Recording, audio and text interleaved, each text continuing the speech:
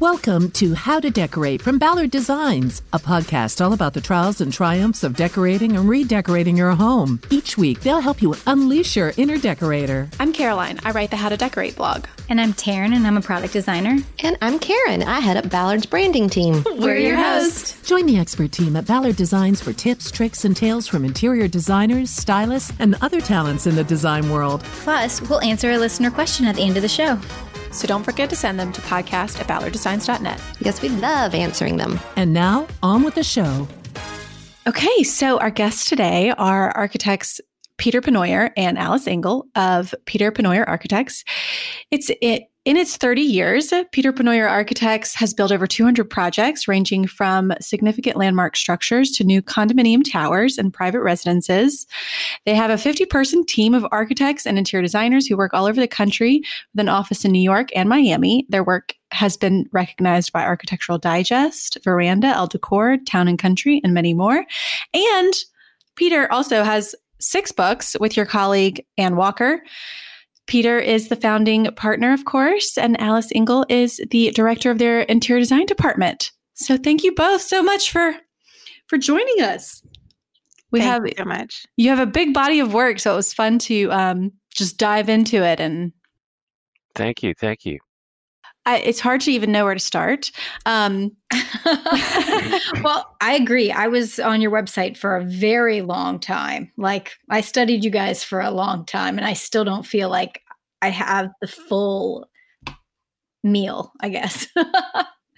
Well, Taryn, I was thinking of you the entire time because Taryn is doing her own project right now and about to start a project from the ground up. And so I was like, oh, I bet she's going to really pick the brains. Oh, that's so exciting, Taryn. Congrats. That's fantastic. Where are you building?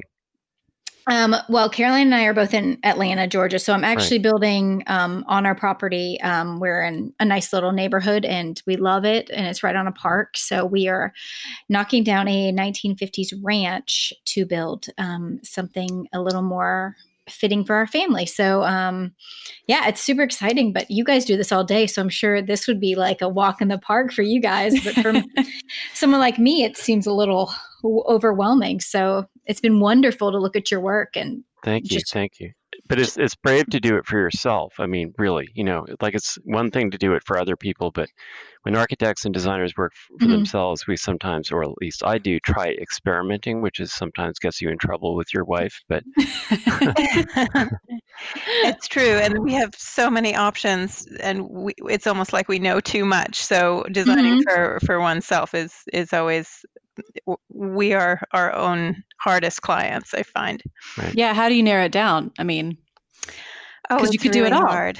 Well, a lot of it comes down to cost, obviously. But, Right. But no, I mean, the project, we did our own apartment a few years ago, and it could have gone on forever if I'd let it, but. you drew the line. We drew the line, yeah. And you chose a charming building. I mean, that's the thing about renovating in an old structure that we all find so rewarding.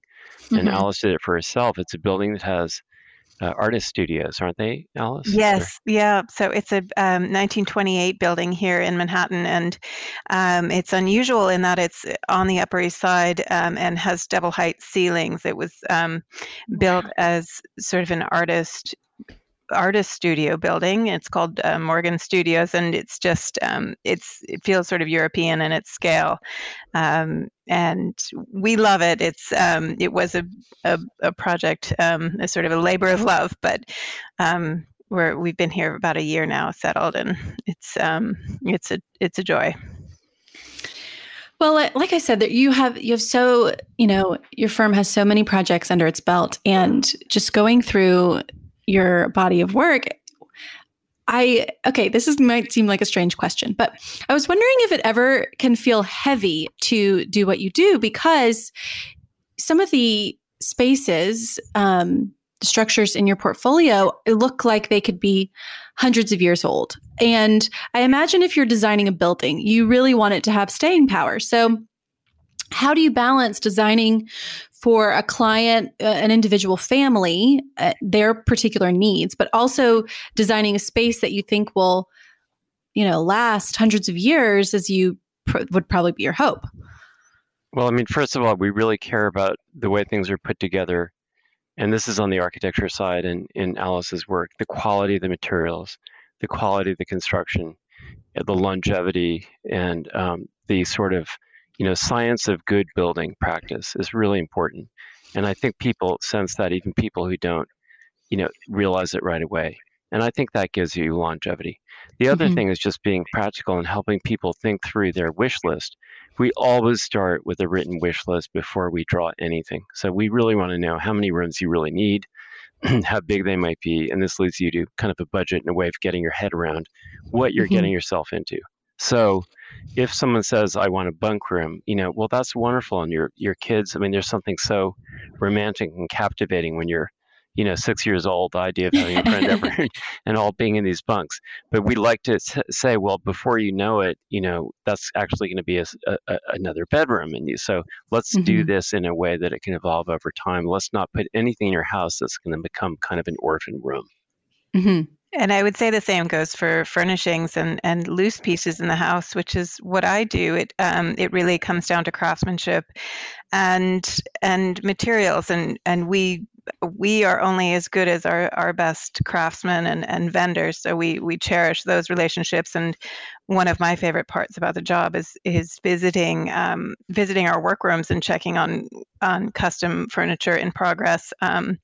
We have some of the best cabinet makers here in New York, so that's it's always a treat to work with them and to build something that will really last for the client, whether it's for a house in the country or a city apartment, or maybe they move it from here to there or to a new house someday, and we try to anticipate that. I was reading where the AD did the walkthrough of your day, Peter, and and bringing this back to what you were just saying is just you were talking about how you took the plans to go to review them, and you were putting pots and pans in the cabinets in the kitchen, or like in the sense of like you were looking at the plans and making sure like what's going in here, what's all going to fit. And I just thought that was a really, great. So practical. I know, but in one sense, it doesn't take any great intellect to figure that out. On the other sense, if you don't do it, you have to be humble when it comes to being an architect of houses. At a certain point, you have to say, well, actually, these little things are going to really be super important and endlessly annoying if they're not just looked into before you invest. And kitchen cabinetry is really expensive, so you may as well, put everything in the right place. No one ever follows. We issue the drawing and it says where the pots and pans, and like I like to separate ferrous and not the nonstick stuff, which is a little over the top. But like no one ever follows that.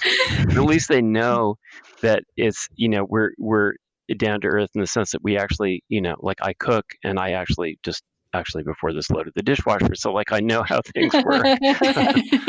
Why would they not follow your plan? If you draw me the plans, I would follow where you told me to put the pots and pans. Yeah, it never works out that way. You're never going to get it 100%, but you try.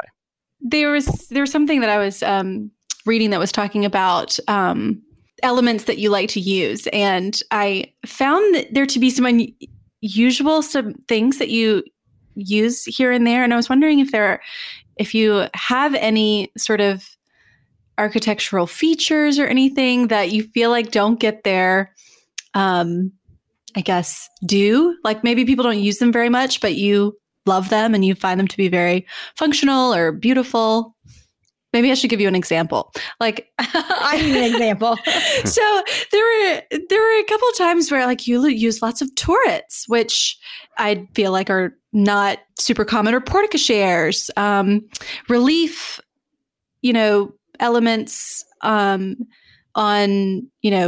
exterior, interior, and I loved all of those. And because they have such a time-honored feel to them, and I imagine make a new home feel old. But do you think there's a reason you like them and that other people don't always use them? Why are you laughing at me, Taryn? Well, I mean, when it comes to architecture, ornament gives such delight, to our clients, and it's challenging to design. but it personalizes a house and it joins art with architecture. And the architects that I admire from the first half of the 20th century did have artistic training and worked very closely with artists in a collaborative way that really joined the art to the architecture. So if I'm able to do a bas-relief panel, it's a joy. And I'm doing a house now where we're thinking about that and we're finding precedents. And a house in the historic district off of Madison Avenue, a small house, we were able to put back the historic railings. We found a source for them. But I wanted the top of each post to be next to the front door, a little, in the iron. We made bulldog heads, and the Landmarks Commission people are like, "What are you doing?" And I said, "You can let me do this." So bringing ornament and sculpture and working with the sculptor is an absolute joy. Working with craftsmen, and I mean, Alice can talk about it in her area, but like we work with carvers who are carving in Kabul, Afghanistan, in the old city, using Afghan walnut and carving in these screens in Islamic geometry. I mean, we love to do those as interior windows.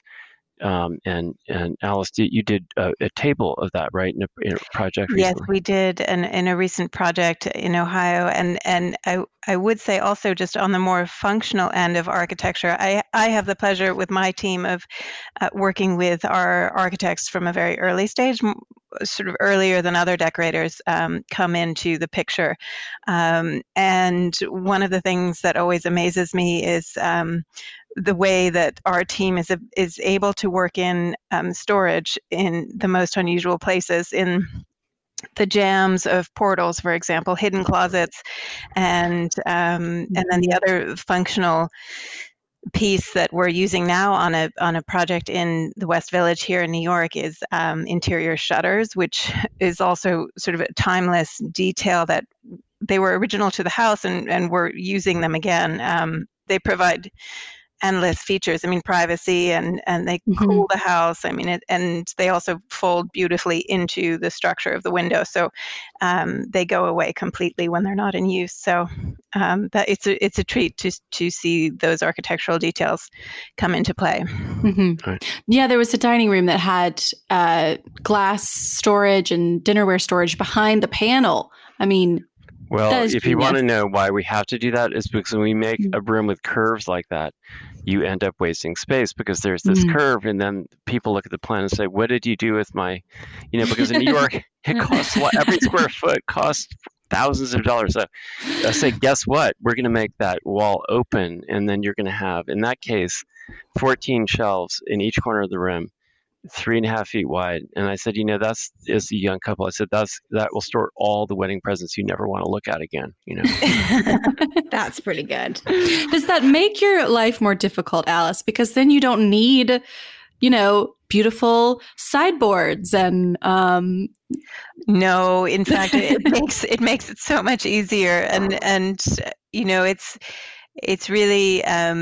it's really fun to work alongside the architects and to think of these solutions. And often it allows you, if you don't have a need for those storage pieces, then it frees you up to put something else there, a beautiful piece of art, or a stunning console that is maybe sort of lighter visually than something heavy, and a case piece that is a necessary storage piece. Yeah. That does remind me, because I was going to ask that, because you have quite a few bathrooms that are gorgeous in your portfolio, but they're not cabinets. The sinks, you have like a floating pedestal sink or something, and I was like, well, where are you storing stuff? Because I know they have stuff. People, where's the hair face cream? Yeah, where's the hair dryer? It's in the wall. So they're panels, and it looks like a panel, but you pop it open and there are shelves extra deep, 8 inches, so that you have room to store things. So there's always a place, if you look at the plan carefully, and you don't have to do it, in the medicine cabinet. You don't have to do it in a conventional way, as long as it's, convenient. Convenience. Brilliant. God, you guys are just... So, okay. So now, Alice, you said they bring you in early. So how early do they bring you in, like on a project? Very early. If it's a new client who comes in the door without having an established relationship already with a decorator, then Peter often suggests my team to them pretty early on from the very first meetings, so that the client can begin to think about furnishings, because that's often the most beneficial to the client is a process whereby furnishings and architecture go hand in hand. I can pitch in and work with the architects on finish schedules and choosing materials that make sense for the clients, and also little things like making the window pockets deep enough for our curtains and all these things that sometimes escape the early stages of the architects. And no matter which designer we're working with, and it is we love working with Alice, but we often work with my wife Katie Ritter, who has her own firm. We work with. We just had her on the show. Okay, we have all sorts of wonderful designers who we work with, but we always put the furniture in the plan, because the clients shouldn't have to look at an architect's plan with empty rooms. It doesn't really help, right? You need to know at least where the bed wall is, and at least how you're facing the view, and then the question we always hate, like, how do I see the TV and the fireplace and the view at the same time? You're right. So, okay, if I am like Taryn and I'm starting from scratch, what do I need to know before I go and I hire you, or I, even think about getting plans drawn? Well, for any architect, you should develop your wish list of how many rooms. And you shouldn't edit your wish list. I feel you should make every room have its own qualities, and each room has a wish list. And you shouldn't feel like you can't have contradictory goals, because you should just put it all in and then try to solve it. So you may say, I want my breakfast room to have morning light, but you may say, I also want the sunset. So put it all in, then come up with room sizes that are obviously not going to be the size, so that you can then extrapolate and come up with the size of the house. So you take all the rooms and you multiply it by 1.3 basically, and that tells you the square footage of the house. That's sort of historically where it ends up. And then it also helps you see what the budget is, which is the scary part, right? And then if it's too big, all our wish lists tend to be bigger than we actually wanted. We say, I didn't want a 5,000 square foot house. I only wanted 4,000. So then you can work out before you invest in drawings or altering drawings, which is no fun, what you really need and what you really want. I think that's really important. The other thing is to understand what kinds of drawings the architect does, whether they do elevations of each room, whether they draw moldings or just use them from a catalog. They're, happy people in wonderful houses where everything is more or less from a catalog, and that's fine. So, if you come to a firm like ours, that's not what you're getting, and it may not be what you need. You should understand the difference in scale.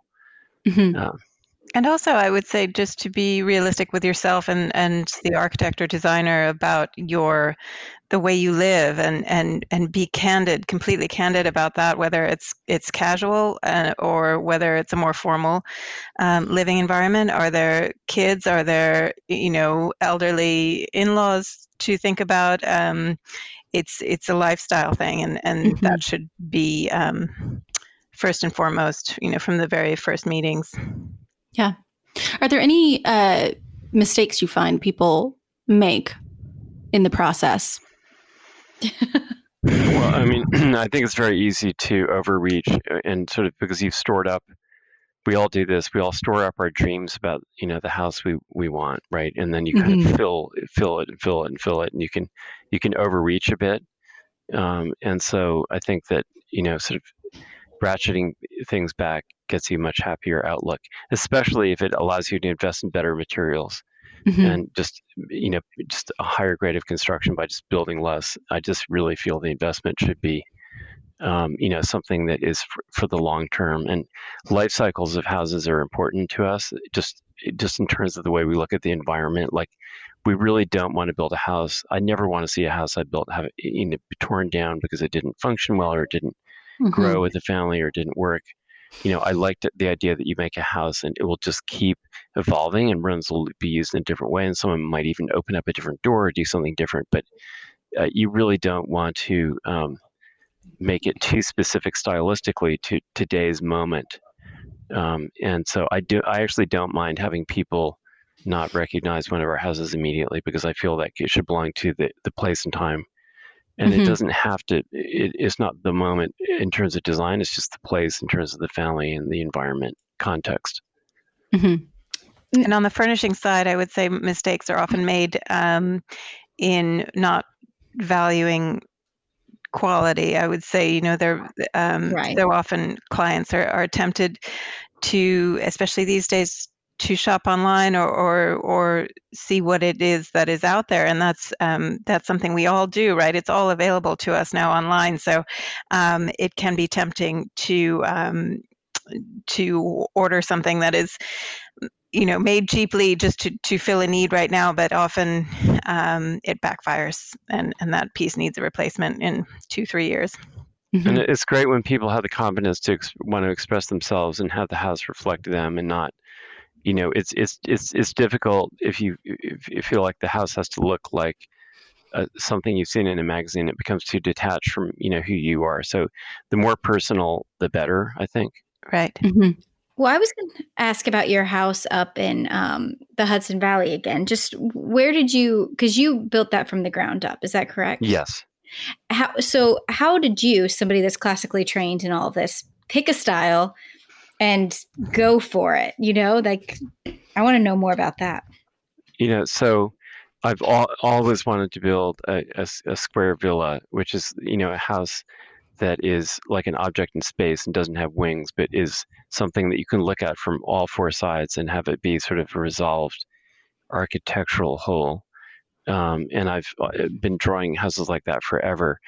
I'm lucky, and our firm is really lucky, that we are a collaboration, and we have other people who have a hand in designs in a big way. And one of them is a man named Gregory Gilmartin, who's worked with me for longer than I want to tell you, but it's longer than 30 years. And so Gregory, a lot of the best ideas and a lot of the designs in our office come from the hand of people who work with me.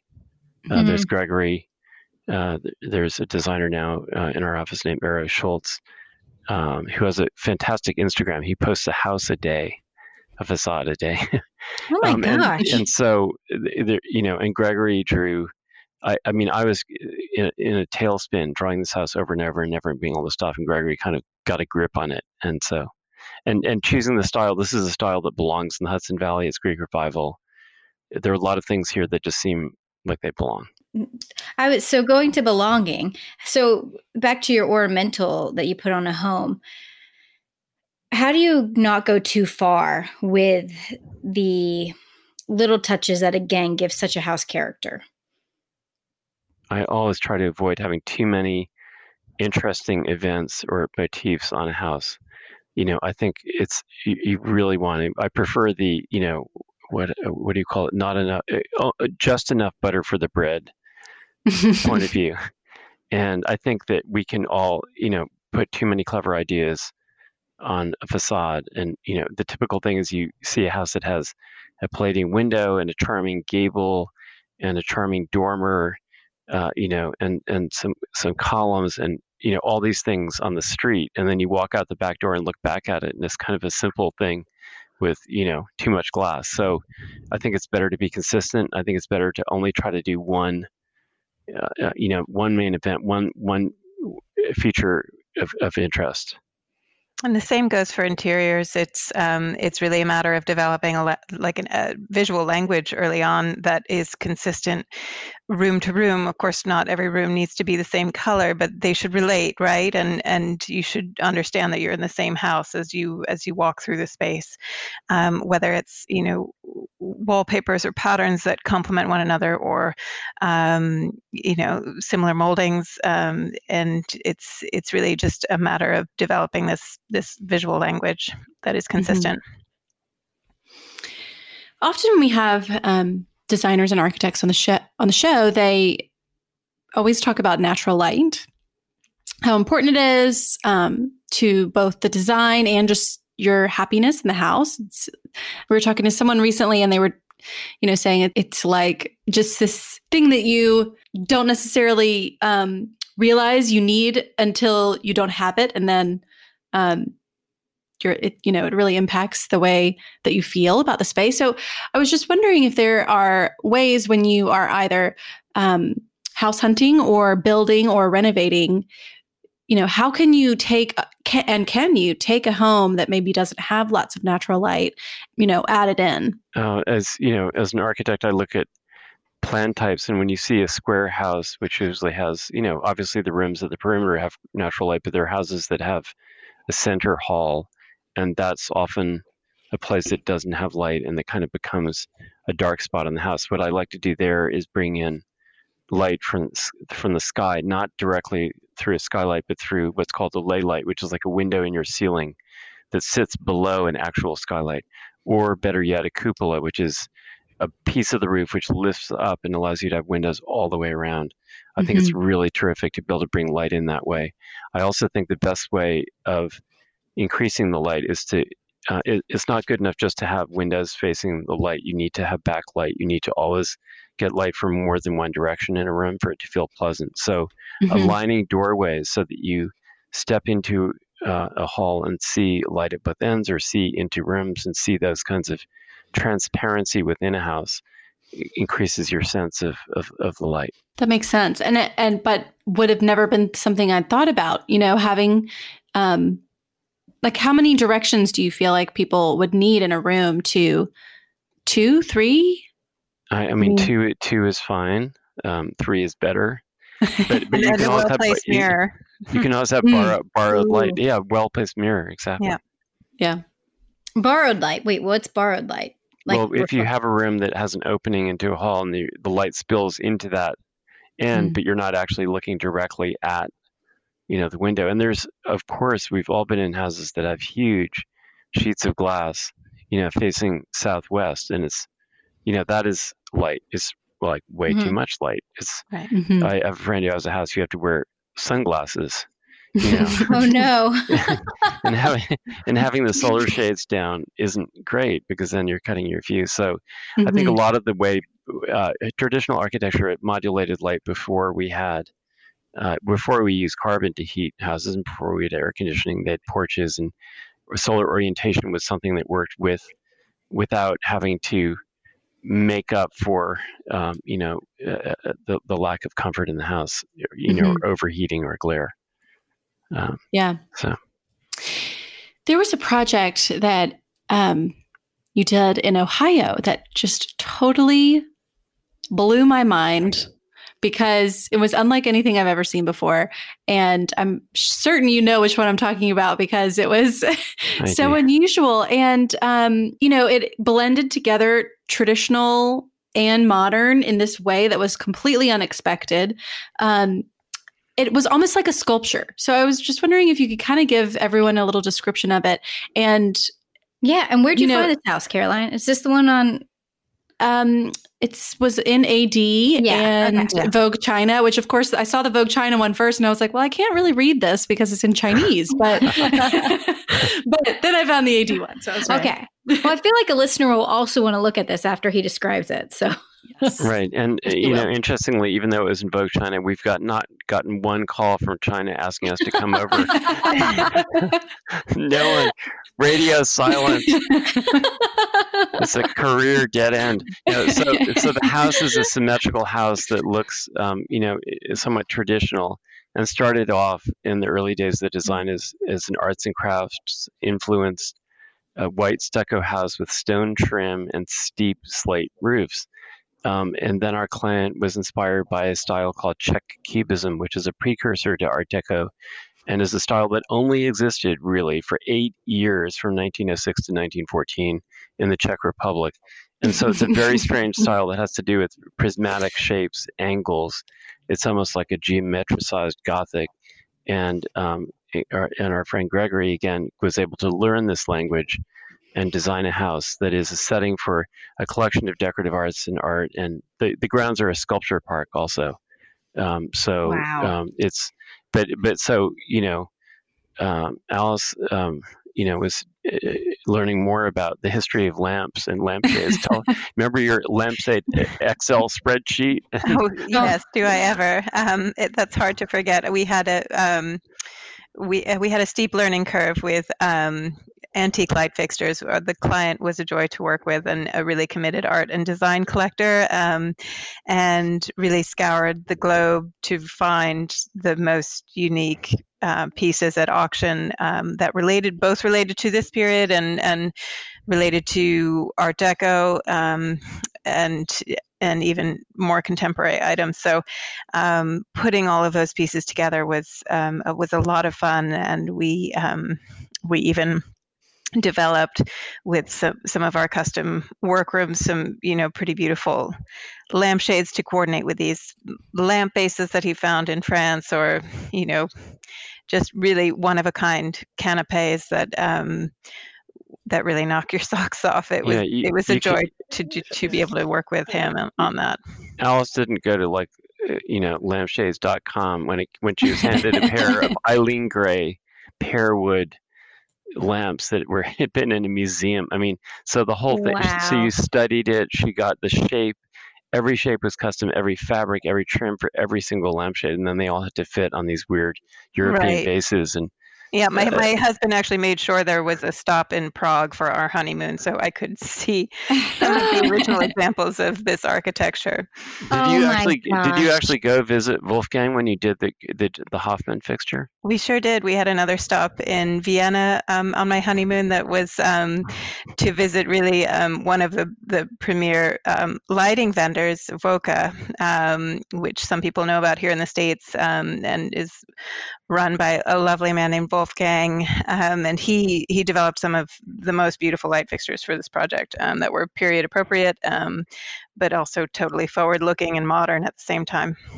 But sometime we went a little off the reservation. So the house has the Eileen Gray Lee Perzan, which is a famous work of hers. It's a fantastic daybed.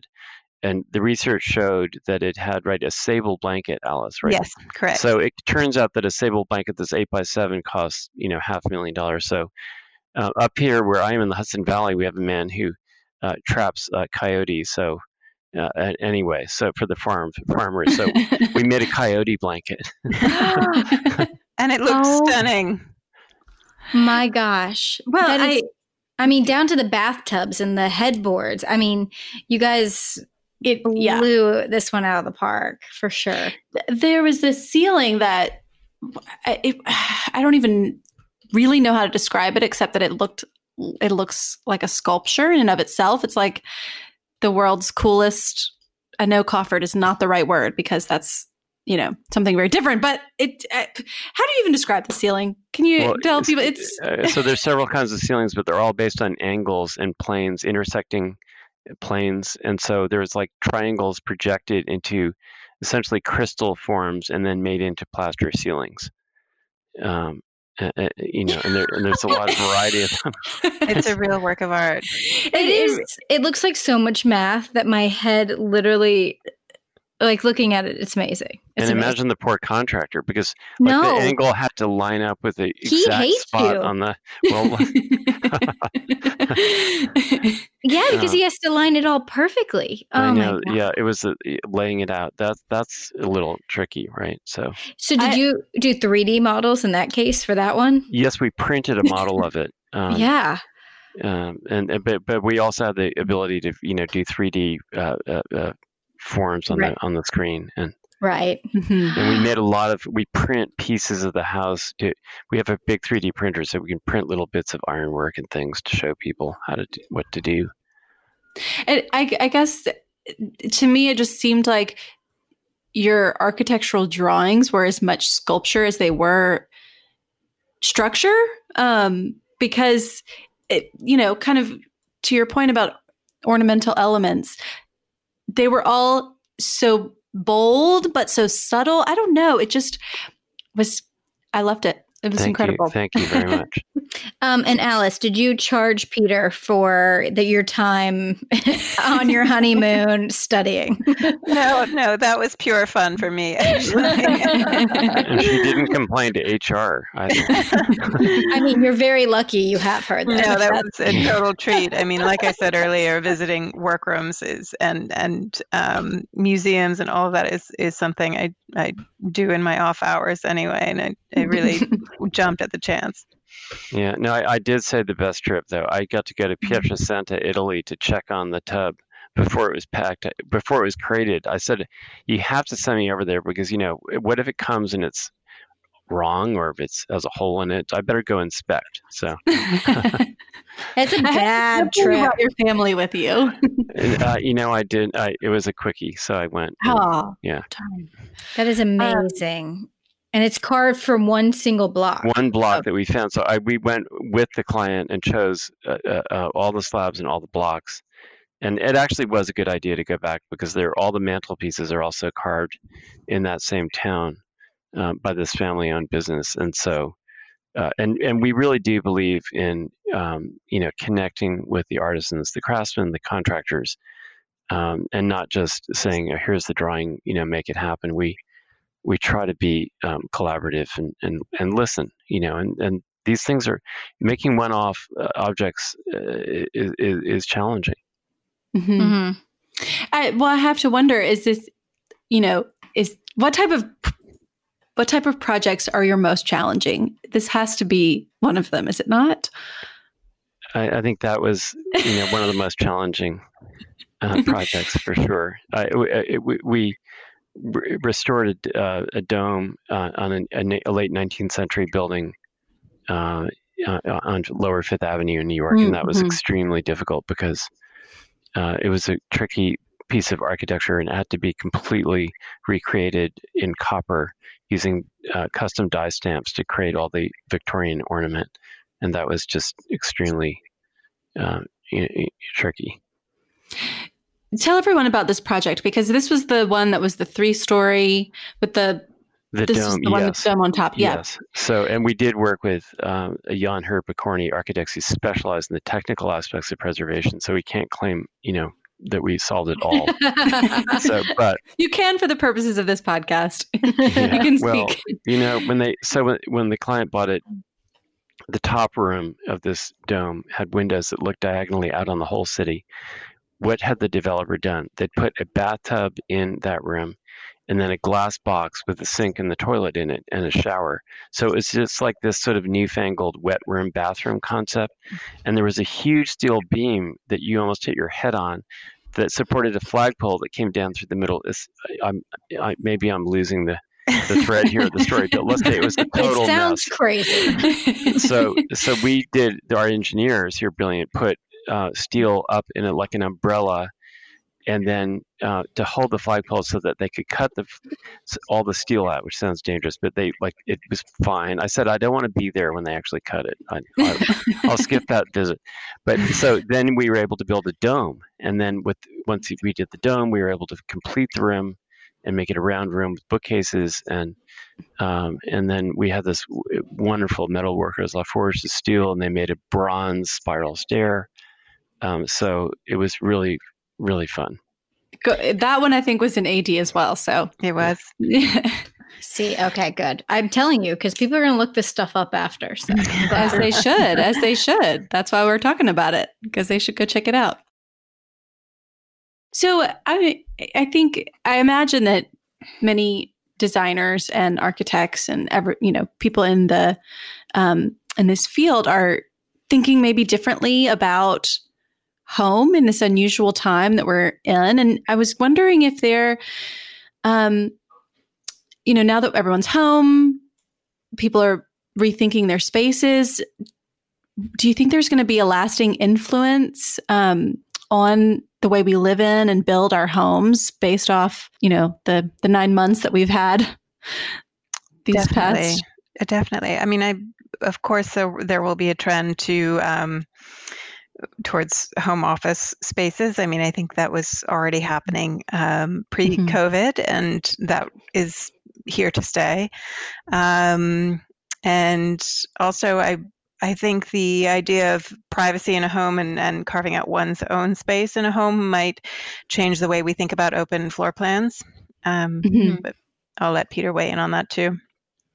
Yeah, no, I mean, we have always offered sound insulation in our projects, where you actually work with an acoustical engineer and, figure out how to make a room truly, quiet from the house. And I mean, this is just a technical, I think that's, when you're working from home, that's important. I think that the light throughout all the best architectural qualities become more important as you spend the day in your house. Right.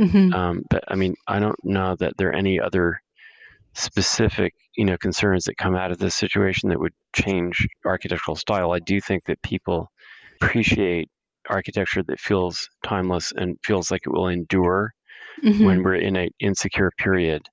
My own take on New York when I came back after a couple of months away was that I felt like the old buildings seem even more sort of dignified and reassuring to me, and some of the ones that were all glass, because you look in and no one's in those buildings and the lights are all off. They seemed a little bit ephemeral and sad compared to the, stout, I don't know, compared to the Whitney Museum, which is this newfangled thing, to the Met. It was sort of good to see these old stone buildings with all their wonderful carving and friezes. But that may actually just be entirely my attraction to history and tradition. Speaking. So no, that's beautiful. It's a beautiful way to look at it. And it's, I think it's something in general that our city lacks and just, we don't have the depth, so it's true that some of the older buildings just feel so good. I mean, I tell people, like, when we're doing a townhouse and someone is paying to do a whole facade in stone and restoring a stoop with all that ironwork, it's a real investment. I tell clients who are willing to do that, it's a civic gesture. You're doing something for the street and your neighbors in the city. And right. I mean, I don't tell them this will way outlast you and me, like we'll be there forever. And that's the kind of thing I think that the pandemic makes me think about, is what can you do that will continue to give, not just for your own home, but for your street or your town. What's going to be a good thing to make people happy to look at in the future? That's a good note for me. So I won't build a pile of garbage for my neighborhood. It's a good point. It's true. How much do you appreciate some of the houses on your street, Taryn? Because no, it is true. There are a few that are interesting. Yeah, it's true. When Frank Gehry built his first house, which I love, in Santa Monica, which is just crazy, the neighbors hated it so much that when he went on vacation, finally he found a health notice, I think it was from the health department. They made a petition to have it torn down as a health hazard. Not the welcome back he was looking for. No, and it's a fantastic house. I'm looking that one up too after this. I did want to ask about your library that's at y'all's office.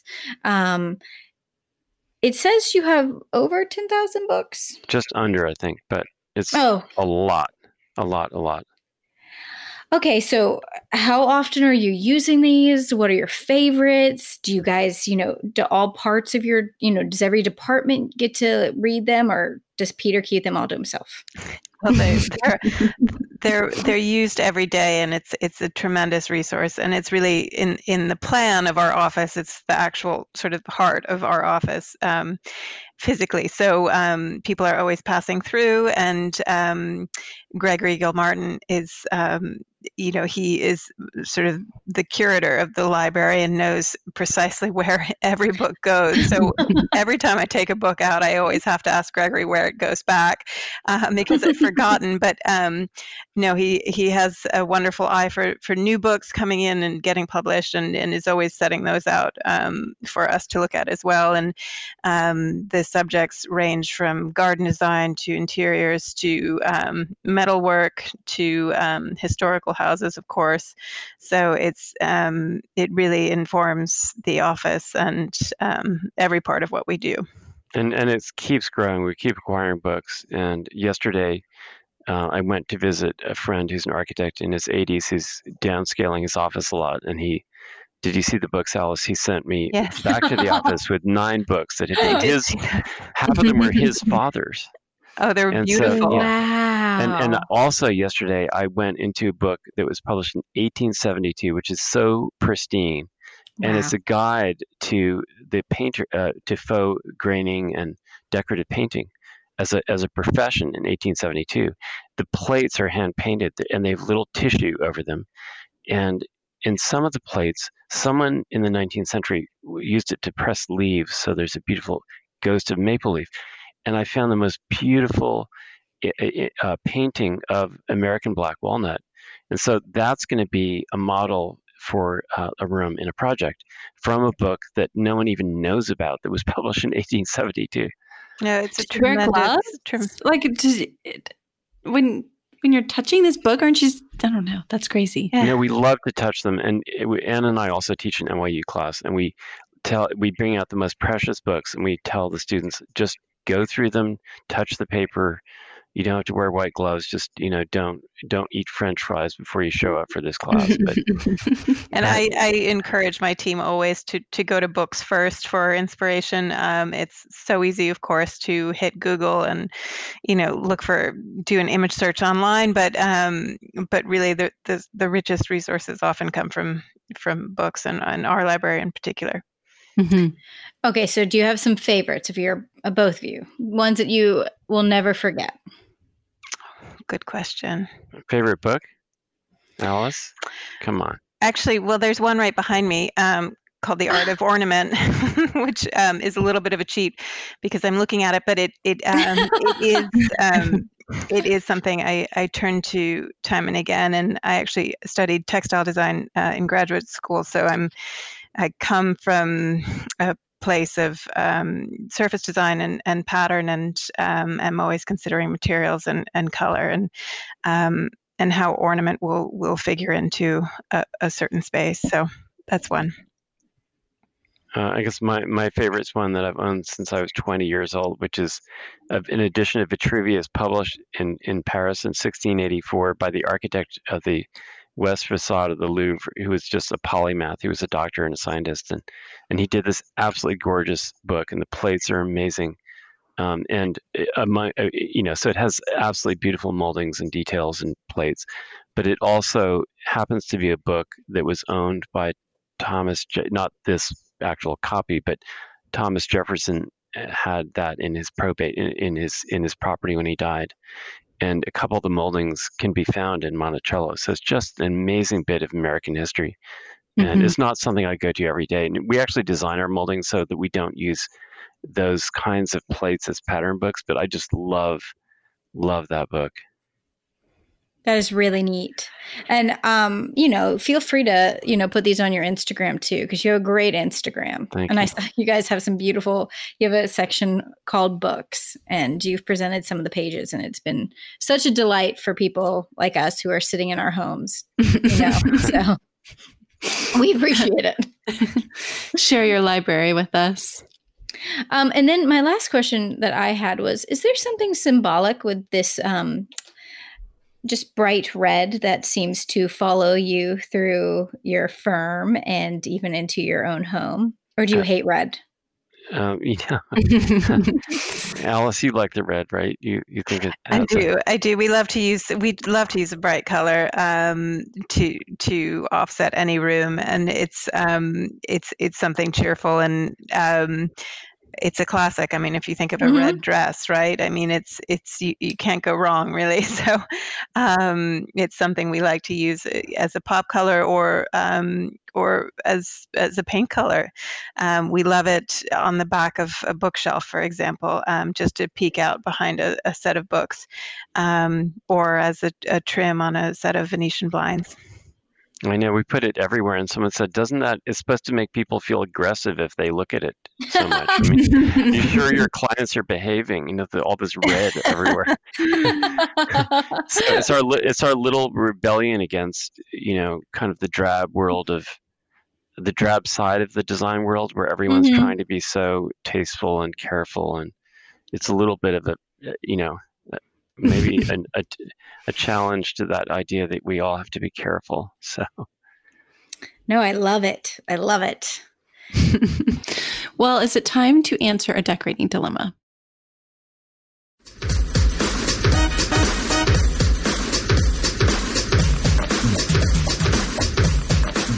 Okay. She writes, "Hi, friends. I have been listening to your podcast for a long time and really enjoy all the great tips and inspiration from your very talented guest. We recently moved from a 1920s bungalow to a newer open concept home.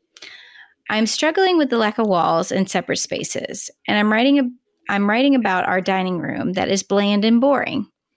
We enter the house mainly from the back door and walk right into this area. I currently have my grandmother's round dining table, 4 chairs, and a rug that is too small, but just threw down until I find something else. The area is narrow, 7 feet wide, so the hutch is off to the side, and you couldn't pull out the chair in the back. Is this a good spot for a built-in banquette?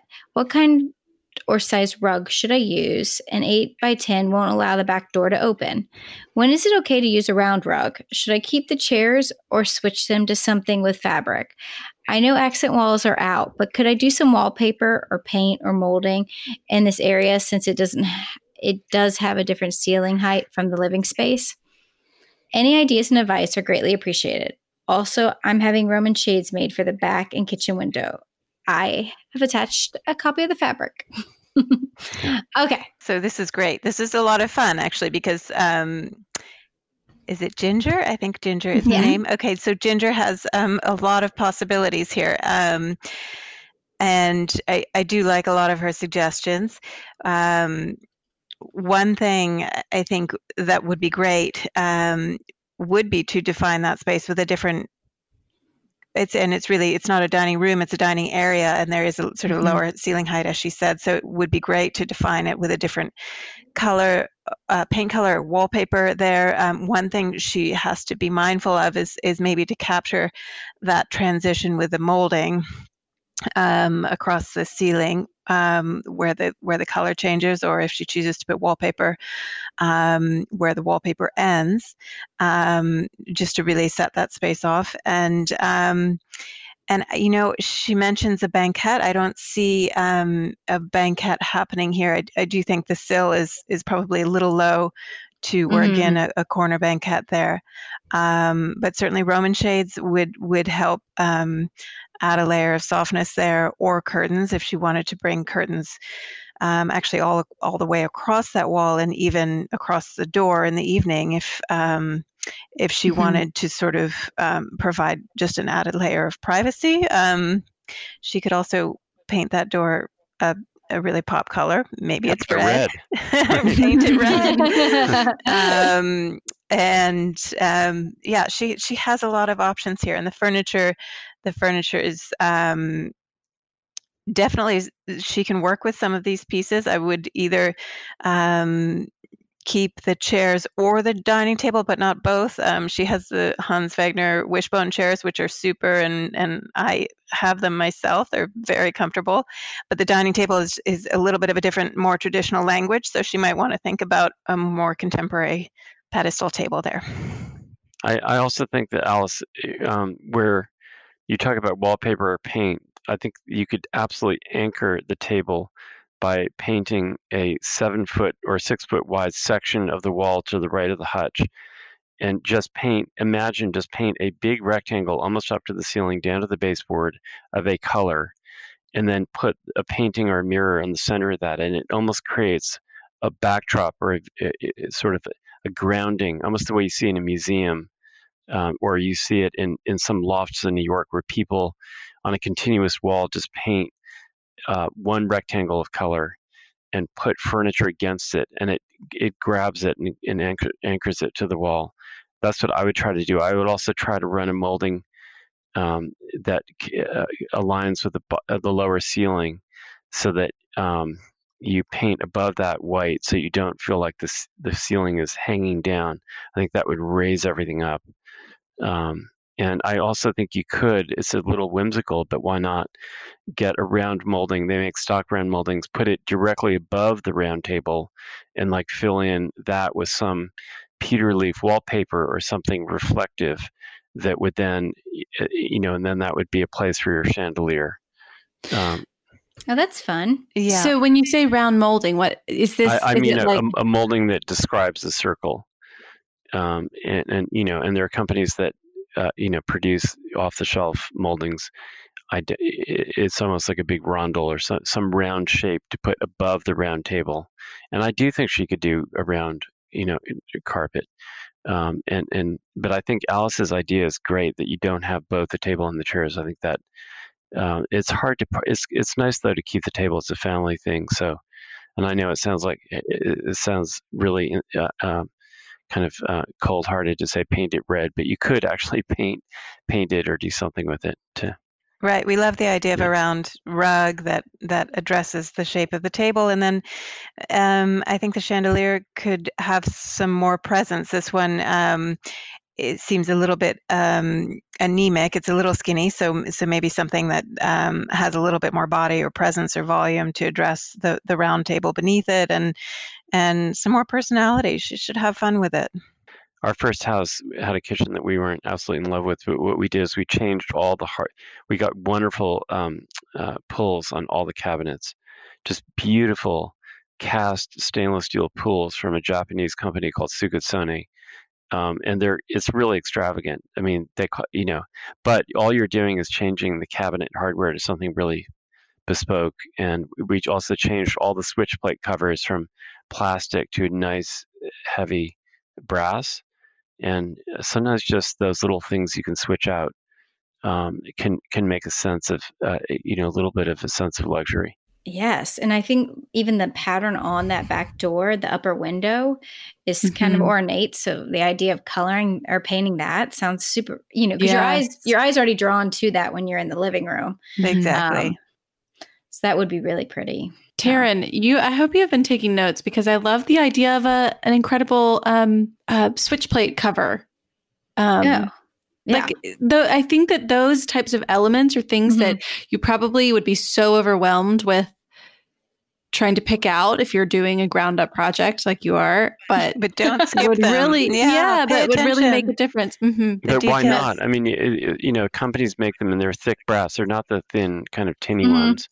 And then I always would change out from white switches. This sounds like really a little bit too much of a tiny detail, but from white switches to brown. So that all the switches are brown, and that somehow looks like Bakelite, and it just has kind of a nice sturdy feeling. All right, putting that on my house list. I love it. No, I appreciate it. Can I add one more idea that we didn't talk about, Alice? But we worked on a house with a designer who, and the rooms weren't relating. It was kind of this open space thing. So all the floors were painted a beautiful color, and they were glossy, and it kind of pulled it all together. But I don't know.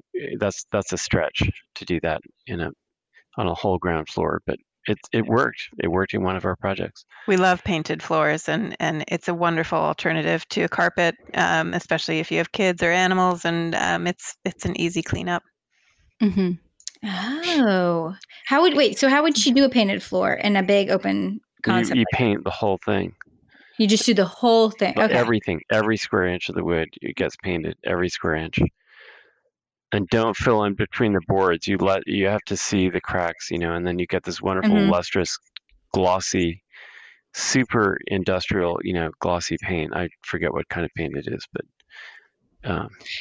I imagine part of the appeal is it wearing, right? Well, like it hasn't worn at all. Oddly, it hasn't worn, and it's like a beach house and there's sand. I don't know what kind of paint it is, but I suppose if it's that's a really snappy high gloss look, which is one thing. And then there's the beautiful sort of time worn floors that you think about in. I'm thinking of James Ivory's house in not far from Peter's in Hudson, where he has these beautiful diamond patterns on the floor that are all painted, and they show the traffic patterns in the house, and those are glorious too. But a different kind of painted floor for sure. But if the wood is soft, it doesn't work, because then you're going to get all these dents. So you have to do a test sample in a closet before you commit to it. Right. In a house that we share with family in Massachusetts, there's a tradition of painting the floor with glossy paint and then flicking drops of paint at it. I call it the Jackson Pollock effect, and just splattering paint all over in little drops, like bristle brush. Right. So we have in our bedroom we have green, and then it's sprayed with red and white and yellow little.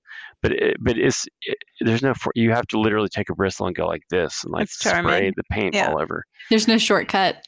No, and and actually when we had our bedroom redone, I have to say, whoever did it was a little lazy. So it does look a little too much like a Jackson Pollock. Taryn, I feel like you should do that in your artist. Oh yeah, I should. Taryn is a painter. Big brush, the big one. You paint with oils, or do you? I'm watercolor is my main one. Yeah, wonderful. Yeah. So, oh well, you don't know. My work could be ugly. No, I do. I feel like watercolor and architecture, or painting architecture with watercolor, is the most gratifying because it's such a softness to it, and then such a beautiful structural. Anyway, it's my favorite. It's the best for architectural renderings, and it's the whole tradition of the Beaux-Arts. Yeah, definitely. Mm-hmm. Well, I mean, mine look just like that, so I'm sure. Anyway, but yes, that is beautiful. I love that idea for the floor too. Mm-hmm. Well, you guys killed it. Yes. Good luck, Ginger. Good luck, Ginger. We're thinking about you. Okay. Send photos. All right. Well, Peter and Alice, thank you so much for joining us. This was a treat. Thank you, Caroline. Thank you, Taryn. Thank you, Taryn. Absolute delight. Okay. Yes. Your work is beautiful, and everybody needs to go to your website, and just it is wonderful to go through. You're very kind. Thank you. Thank you. Can y'all, before you go, can you tell everyone where to find you, follow you, and see your work? So our website is ppapc.com. And our Instagram is Peter Penoyer Architects.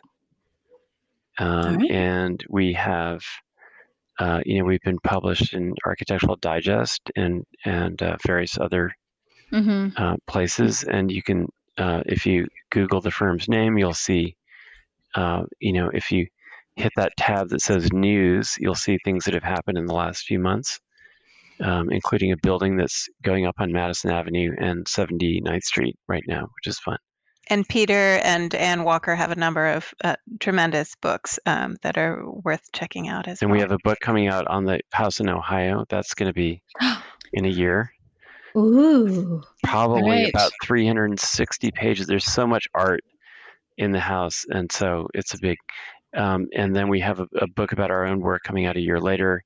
And then a book about the architecture of apartment houses, classic New York 1920s apartment houses designed by Rosario Candela, which I'm working on with two other people who are really experts in this. So very exciting. Oh my gosh, I can't wait for that Ohio book especially. I'm like tired talking to you. Wow. Well, it is 10 p.m., so wow. And that's our show. You can find all of the show notes on our blog, howtodecorate.com/podcast. To send in a decorating dilemma, email your questions to podcast@ballarddesigns.net so we can help you with your space. And of course, follow us on social media at Ballard Designs. And don't forget to subscribe wherever you get your podcast so you never miss an episode. And please leave us a review. We'd love to hear your feedback. Until next time, happy decorating.